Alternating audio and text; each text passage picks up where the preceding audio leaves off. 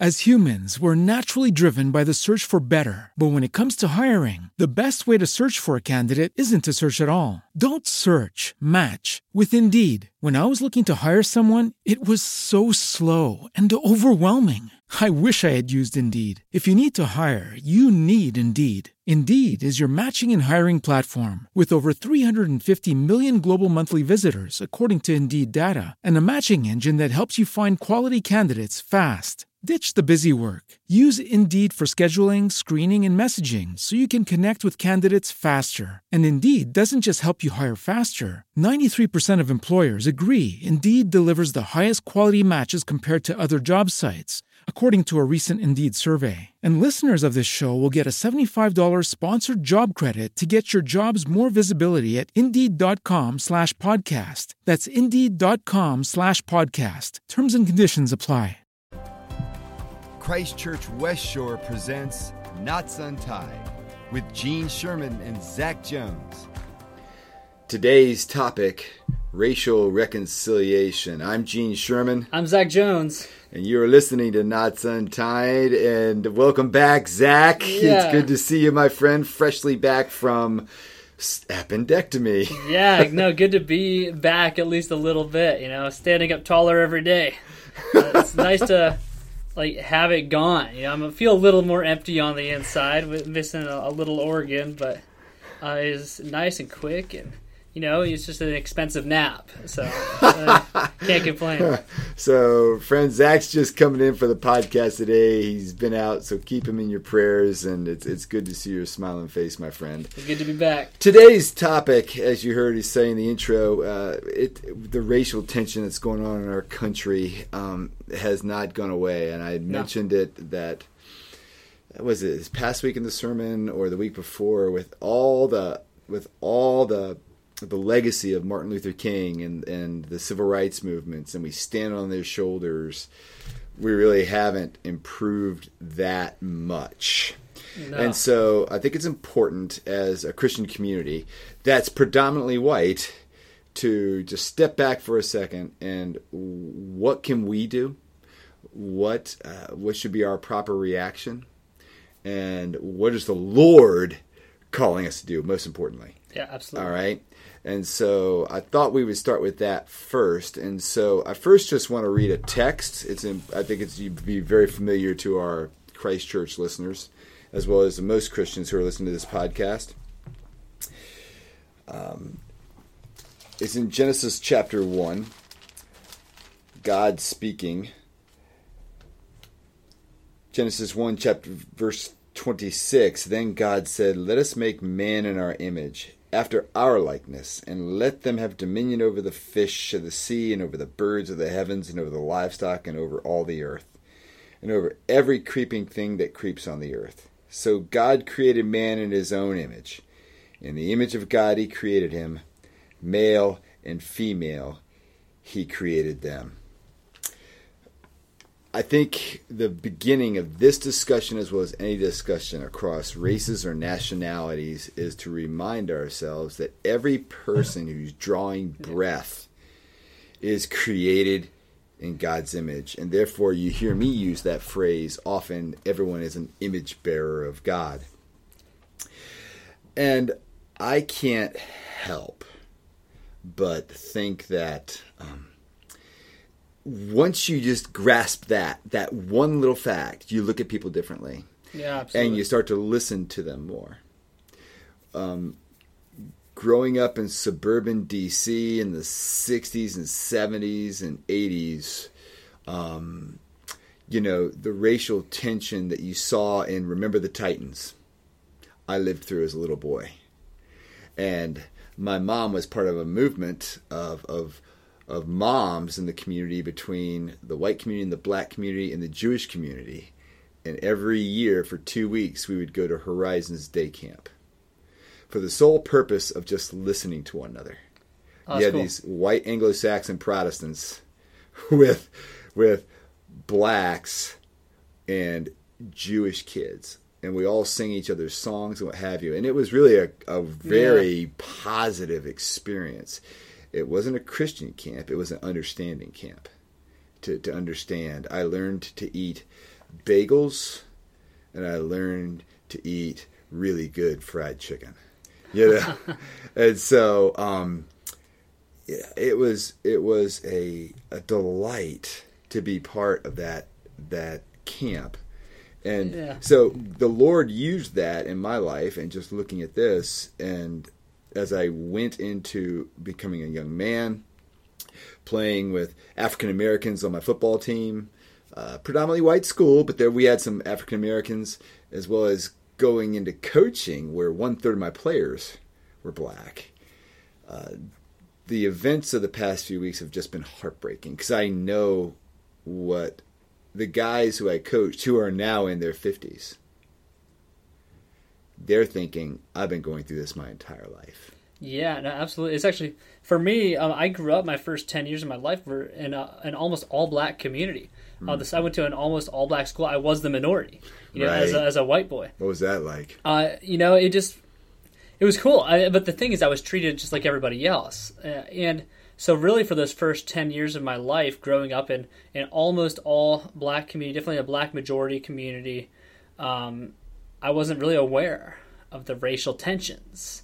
I remember, and my grandma might smack me for saying this if she listens to the podcast, but we were sitting in front of a pharmacy, and my mom went in to grab something, and I remember, I don't remember what the conversation was that led up to this, but she turned to me and said, we used to say, and then she said the N-word, and we talked to black people, and it wasn't a problem. I don't know why it's so offensive now, and I was just shocked that was even okay. That was the first, and I love my grandma. She's a great person, but like many, she has her own prejudices, and that was her prejudice, and that it shocked me, because up to that point, I wasn't aware. And that's Ohio, that this folks, was an not issue. Mississippi. Yeah, this is Ohio. I grew up in Northeast Ohio. So this is a little community near Warren, near Youngstown area that I grew up in.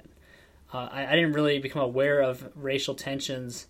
That really, I kind of just brushed it off, but moving, though, to a rural town up in Ashtabula County, Ohio, where it was an all-white school, not intentionally, it's just that was the community makeup.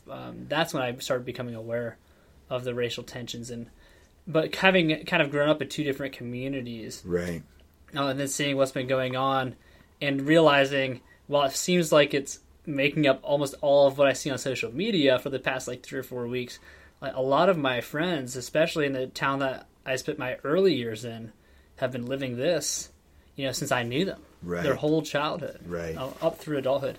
And it hasn't changed for them. So let's talk about looking at every person on the face of the planet being an image bearer. Yeah. Our catechism speaks to this in question 43. The question is, how does recognizing God as creator inform your understanding of his creation? I acknowledge that God created for his own glory everything that exists. He created human beings, male and female, in his image, and appointed us stewards of creation. God's creation is thus a gift to enjoy as we work and care for it. You could talk about that for an hour, and the absolutely. implications of that. But we are free to choose as human beings to love, to create, and to reason, and to live in harmony with the Father who loves us and the world, And it just, I know it breaks the heart of God to see what's going on. And so the question is, then, knowing that everybody's an image bearer, how are God's people historically in the scriptures called to treat people that aren't like them? Yeah, well, we can look throughout all of the Old Testament, really, to see how we're instructed to care for the people who are disenfranchised or marginalized. And actually yesterday, Phil Vischer, the guy that creator of VeggieTales, came out with about a 20-minute video on how the church should respond to racism. But first he provided some stats and some facts of American history and systematic racism. And at the end of the video, he says, what can we do? Right? He said, I don't have an answer about what the policy decisions need to be, but it starts where all great solutions to problems start, and that's by caring. He says, all I'm asking you to do at the end of this video is simply to care. And that was powerful to me. I was like, this. I mean, first off, another reason to love VeggieTales, right? Like this guy, brilliant guy, really good at making things accessible. Even if it turns out that Haman did not go to the island of perpetual tickling, he was hanged, which is a little bit different than going to the island of perpetual tickling. But he was spot on here when it came to race. Right. But the idea of care—that's what you see in the Old Testament, right? That's the instructions that the Lord gives to his people. And one particular passage where you see this is in Deuteronomy 10. And I'll start with verse 16, and we'll get to verse 19. Circumcise the foreskin of your heart, and be no longer stubborn. For the Lord your God is a God of gods and a Lord of lords, the great, the mighty, and the awesome God, who is not partial and takes no bribe. He executes justice for the fatherless and the widow, and loves the sojourner, giving him food and clothing. Love the sojourner, therefore, for you were sojourners in the land of Egypt. Now, sojourner is a fancy way of saying somebody who has no home. It's basically like the idea of a refugee. Mm-hmm. But the concept an immigrant, the concept there is treating somebody who is largely not welcome as if they were welcome. Right. So he's giving instructions to this culture that is not a stranger to being unwelcome or to being in slavery or to being on the fringes of the culture they're in, but is now finding itself becoming a majority culture in the regions they're taking over, a people group that the other people groups fear. Right. He's telling them, care for those people who are on the fringes of society, right. the people who are vulnerable and oppressed.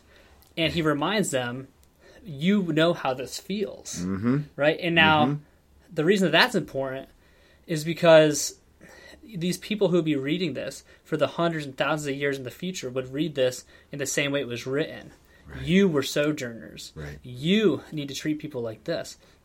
And so it reminds us that even if we weren't around when the original event happens, like we're inheritors of situations, of cultures, and of benefits, maybe detriments from our cultures that should motivate us to then respond with that heart and mind and realizing that I do share a burden of the history and the society that has gone before me because it's something I receive and enter into. I don't enter into a vacuum of life. All right, and so caring for somebody because you know how it feels to be downtrodden, even though I've never been an Israelite and I've never been in slavery, I can look at that and say that as a person of the faith, I inherit the responsibility of the people of the faith before me. And say that means that I need to love the vulnerable, to care for these people who are made in the image of God in a way that is sacrificial, in a way that is unlike anything that the world calls for. Mm-hmm. You know, I can't help but think that in image bearers and thinking of both culture and race being different than ours, we think our culture is superior. We think, because we think our culture is superior, oftentimes we think our race is superior. Or because, for example, the Arab, you can't trust them. That's what people say, right? Yeah. Okay, the person's of Arab persuasion, you can't trust them. Or they're so loud because they speak up when they're bargaining and what have you, and it's loud. But that is their culture. And therefore, you don't like that, so you don't like their skin tone. And you don't trust the whole outfit. And yet, Scripture in Deuteronomy 10 is saying, you know what it's like to be treated the way I just expressed the way Arabs are treated. It's important, ladies and gentlemen, for us to realize that God created the races. Yeah. And there's every culture around the world, and every culture has positives and every culture has negatives. Absolutely. Right? Okay.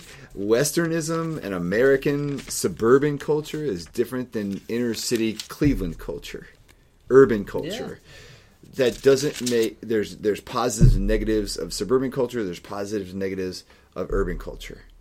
And what we need to do, as I see it right now, is listen. Just listen to the experience and recognize that the church historically in America, including up to today, is complicit because of our silence. And we need to speak up, I would think, when it comes to certain police reforms. Yeah. I don't think those cops ever learned to wrestle. No, if they would have known how to wrestle, if they would have known how to throw a full Nelson in Atlanta, that wouldn't have happened. Yeah, the guy would have lived. Yeah, and so there needs to be police training reform. And I also want to encourage, if there's a policeman that's listening to this podcast, we pray for you guys. Absolutely, it's the hardest job in the world, I think. Yeah, that teachers today, public servants. I can't imagine dealing with some of the things that they deal with every day. Absolutely, yeah. But we are called to listen and to pray and to speak up on behalf of that sojourner. Yeah. And right now, the sojourner is the black. Most of my black friends that I've spoken with, and I've spoken to a few of them, they just want their white friends to listen, recognize where we've been silent. Don't come back and to, the black, we're not agreeing with everything the Black Lives Matter movement represents. But when we come back, with all lives matter, when they say Black Lives Matter, what they're hearing in us saying that is, yeah, you believe that all lives are created in God's image, but there's some blacks who don't. Yeah. So I think of it like, actually Bethany and I were talking about this the other day, like how do we approach these things? Because like some of the responses I've heard that have spoken out and said that all lives matter, but what they end up saying is, well, what about homeless vets, right? Or what about the homeless white people, or white on white violence, or black on white violence, or what about abortion? And things like that. And to which I say, yes, all those are very important issues. I am very adamantly pro-life from the womb to the tomb, and that's important. But this is kind of like in the military, in order to reach the objective, like the final objective, which would be an actual culture that does believe that all lives do matter, you have to start where the fire is at. Right. Where is the biggest issue right now, or where's the issue where the terrain is ripe for solving the issue? And right now, that's with the black community, because there's enough movement and traction that if we listen and if we show compassion and care and look for the right answers, that could be an area and objective toward the primary objective of all lives matter as a culture. If we can help the black community and come alongside them and pray for them and be their allies, like that is one of those objectives that leads to the ultimate conclusion where we can truly say, yes, we are a culture that believes that all lives equally matter. But to do that, we have to start. Like, all houses deserve access from the fire department, but the one that's on fire gets the hose, right? So it's the same thing here. Let's deal with the problem that's at hand and show that it is a valid issue. Well, and so when we're thinking about us as a predominantly white congregation, a few people of color, but not a ton. And but that's what Avon Lake Bay, Avon, Westlake predominantly is. Let's talk about how are we complicit in racism? Where in mid-20th century, racism, being complicit in racism would have supported segregation, would have been opposed to interracial marriage. All right. Jamar Tisby, in his new book, brings this up. Christian complicity with racism in the 21st century looks different than complicity with racism in the past. It looks like Christians responding to Black Lives Matter with phrases like all lives matter. It looks like Christians telling black people and their allies that their attempts to bring up racial concerns are divisive. It looks like conversations on race that focus on individual relationships and are unwilling to discuss systemic solutions. Perhaps Christian complicity in racism has not changed much after all. Yeah. All right. So I just want to take that in, friends. You know, that's what my black friends that I've spoken with the past week have asked us to do, to listen and take it in, and as a family that moves into our neighborhood that looks different than us, because neighborhoods are going to change. Yeah. We had some black families in my neighborhood. There's more today in my old neighborhood growing up than there was when I was there. Praise God. Yeah. They're all God's image bearers. Because neighborhoods change, and so as houses change over, it's happening in my neighborhood. Families that have lived there for a long time, they've raised their kids, they're downsizing. New families move in. Kimmy and I pray for that family, that they would be open to the gospel if they're not already Christians. And that we would be good neighbors to them, that we would represent Christ well to them. And so, it's, I think, A, we listen to them, and B, we, as it says in Genesis 12, that we would be a blessing to the nations as God's people. And we're blessing to cultures and families that look, or from different cultures that act differently than we do. And it's okay. Yeah. And I think one thing to consider as the church in particular, when it comes to how maybe we've been complicit, and not this is not specifically like a congregation or parish specific thing, right. But as the church in America in all her many flavors, how have we been complicit? I think one of the responses that has made us complicit is I shouldn't preach on social justice. I should preach the gospel. And that's a false dichotomy. Right. Like to say, right. I don't want to talk about racism. I don't want to talk about oppression. I don't want to talk about injustice or the scales being tipped in the favor of my majority culture. I want to talk about the gospel. To which then you say, well, what is the gospel? And if your version of the gospel doesn't include hope for all peoples of all tongues and tribes and nations, right, and the restorative blessing from Christ that he accomplished on the cross, if it does not include that hope for all people, no matter whether they look like you or not, right, then that's not the whole gospel. And right. Part of preaching the gospel in a society that is seeing and realizing the oppression around it is to call it for what it is. Right. Yeah.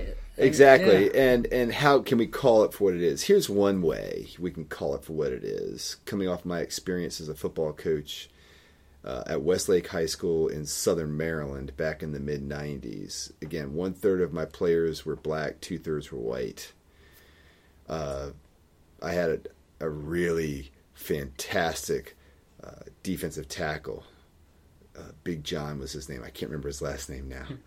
But he was driving, and he'd pick up his friends who were white and bring them to practice,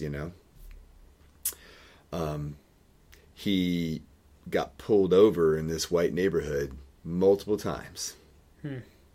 When the white friends drove John home, the cops never pulled the white kids over. And that's what I want people to hear. It's not police policy, but it's a systemic problem. Yeah. Because just because John was an African American, he got pulled over. I've driven 7 miles over the speed limit because speed limits are always set way too low, right? So I drive 7 miles an hour over in most places, unless I feel it's safe or there's kids around in a neighborhood. Slow down. I've had every single black friend, because I ask them this question: have you been pulled over when you've been going over the speed limit? So 7 miles an hour. Yep. Every single one of them. Yeah. Every single one of them. So that's the point, my friends, is to listen to that experience. And what we did when we realized that this was a problem, we went to the principal, who is good friends with the Sheriff's Department of Charles County, Maryland. And the principal, who was a great man, we said, Mr. Cox, our black kids are getting pulled over. And there's no reason why they're getting pulled over except they're black. And he went to the sheriff, and it stopped. At least for a season, it stopped. With I think it picked right back up after football season was over, yeah. probably. But unfortunately, but at least it's stepping up and speaking for the injustices of our culture. Yeah, and I think something that is really simple and easy that we can do to help with this as Christians is that little black book that you read from earlier. We talked about male and female, all tongues and nations being made in the image of God. Catechize your kids. Right. The only way that you...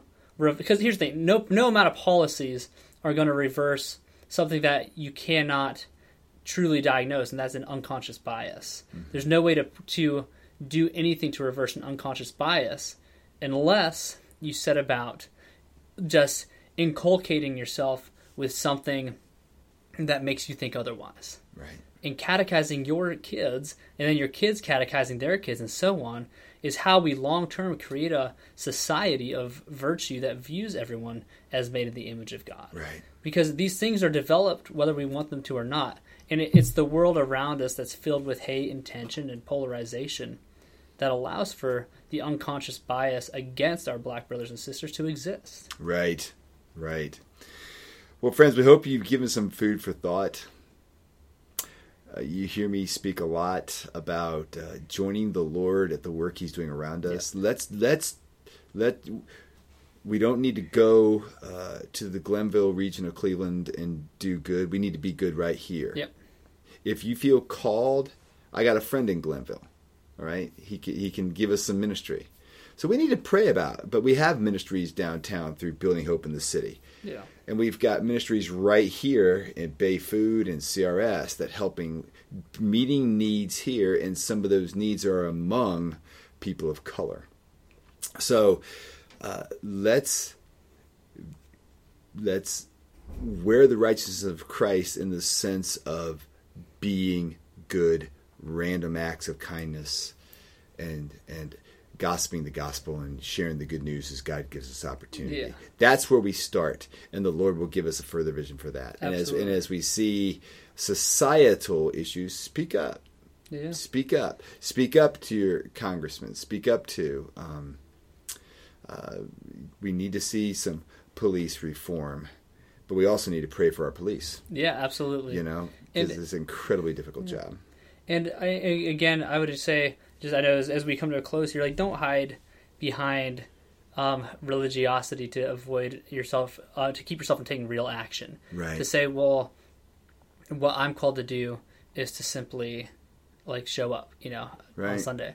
Or if you're fasting or whatever like that, or you're doing your religion. Remember that in the book of James, true religion is pleading the cause of the widow and of the oppressed. Right. And I have it turned. I won't read it. It's kind of long, but in Isaiah 58, I encourage you to go check it out later, friends, as you're listening.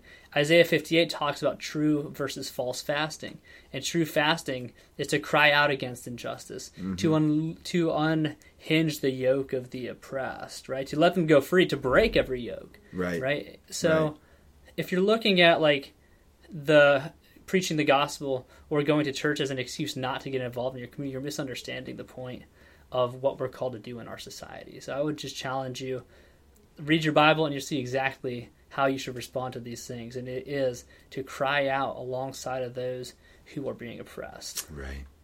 So, friends, we just want to remind everybody this Sunday at Christ Church West Shore, we are going to live stream, God willing, the 9:30 service, and we'll rebroadcast it at 11:15. So if you're an 11:15er type of person staying at home, you'll see us the same service. It's a family service right now at both 9:30 and 11:15. They're only an hour long, and but we'll be robed up. That's the only thing that's really different going into that service. And so we have 3 services: 7:45, 9:30, and 11:15. All services are communion, as well as we have the Thursday night service at 7:30. It's evening prayer with communion.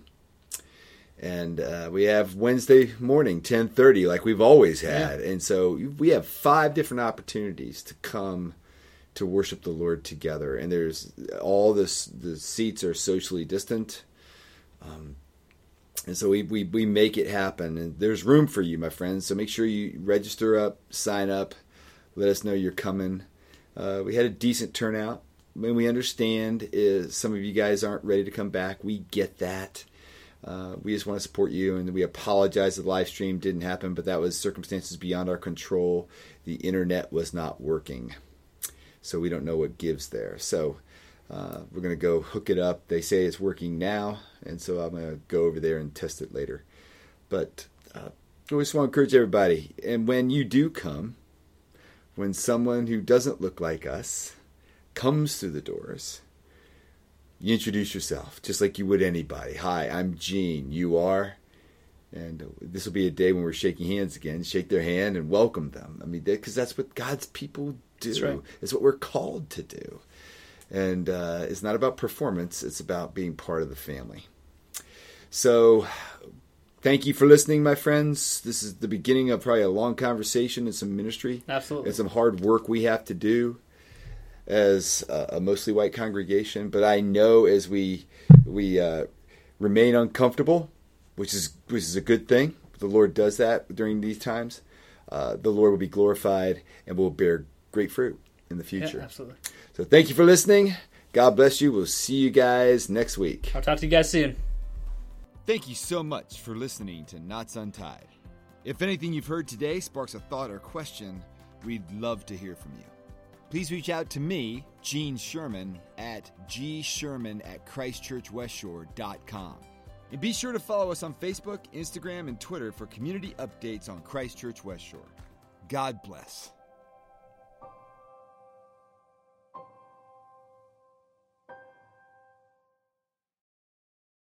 As humans, we're naturally driven by the search for better. But when it comes to hiring, the best way to search for a candidate isn't to search at all. Don't search, match with Indeed. When I was looking to hire someone, it was so slow and overwhelming. I wish I had used Indeed. If you need to hire, you need Indeed. Indeed is your matching and hiring platform with over 350 million global monthly visitors, according to Indeed data, and a matching engine that helps you find quality candidates fast. Ditch the busy work. Use Indeed for scheduling, screening, and messaging so you can connect with candidates faster. And Indeed doesn't just help you hire faster. 93% of employers agree Indeed delivers the highest quality matches compared to other job sites, according to a recent Indeed survey. And listeners of this show will get a $75 sponsored job credit to get your jobs more visibility at Indeed.com/podcast. That's Indeed.com/podcast. Terms and conditions apply.